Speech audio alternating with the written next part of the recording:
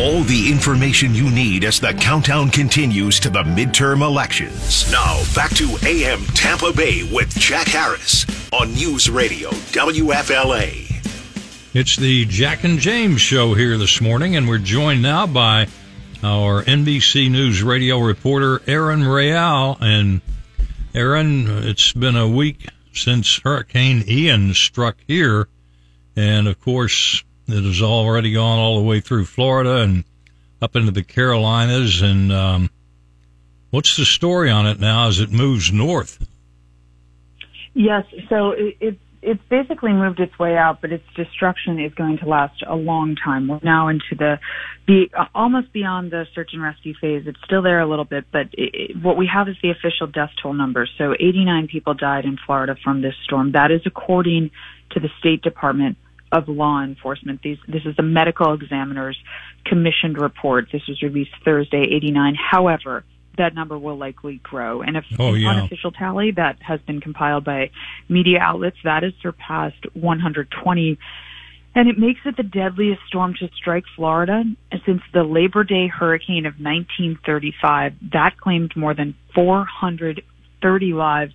Most of the victims drowned. So really the underlying issue here is that the storm surge was so deadly that was a big part of the hurricane. And it underscores what experts call a frequently overlooked reality.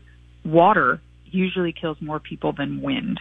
So 60% of the nearly 90 victims of whom the cause of death was provided was drowning. And storm surge was as high as 18 feet in some places. That blasted through homes. It trapped people inside while, others were swept away in this brownish river. So it's really a storm surge that a lot of the victims were lost to. Yeah, we had in the Bay Area a total of 12 reported deaths up here as it went through. So you can only imagine what it was like down in South Florida. But as you pointed out, the worst was in 1935. But back then, of course, they didn't have the kind of information that we have today. You didn't have the National Weather Service with TV tracking and that kind of thing. So that would have definitely been much deadlier because they weren't really prepared for it. Right, and homes obviously not built to the same standard that they are today. We even saw that homes built in the past 20 years fared much, much better than homes built before the 1990s. So even as recently as 20 years, things have gotten a lot better in terms of the quality of, I shouldn't say quality, but the durability and ability to withstand these types of hurricanes. And more than 200,000 people are still without power service across Florida. This is as of Thursday. And that's because thousands of workers, they're trying to repair grids. So most people will be back online if their home, business, institution wasn't structurally damaged in terms of the power, then they'll be back online likely by Sunday. But for those with structural damage, the grids need to be repaired. So that's going to take a very long time to do. Oh, yeah.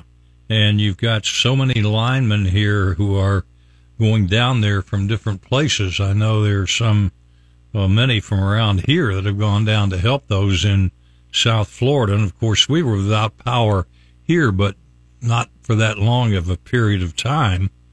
And that's really tough to take in Florida here, to be without power. Oh, for sure. And, people from the New York area are going down to help. All over the country, you're seeing people flood into Florida, do what they can. Biden was there this week, and he promised the resources of the federal government would be available, quote, as long as it takes. And some estimate that this could be $55 billion in damage. So this is going to take a long time, years, frankly, to rebuild. Oh, definitely so. Well, Erin, have a good weekend, and we will talk to you on Monday. Likewise, have a great weekend. All right, Erin Real, our NBC News radio reporter, and it's 6:28 on AM Tampa Bay.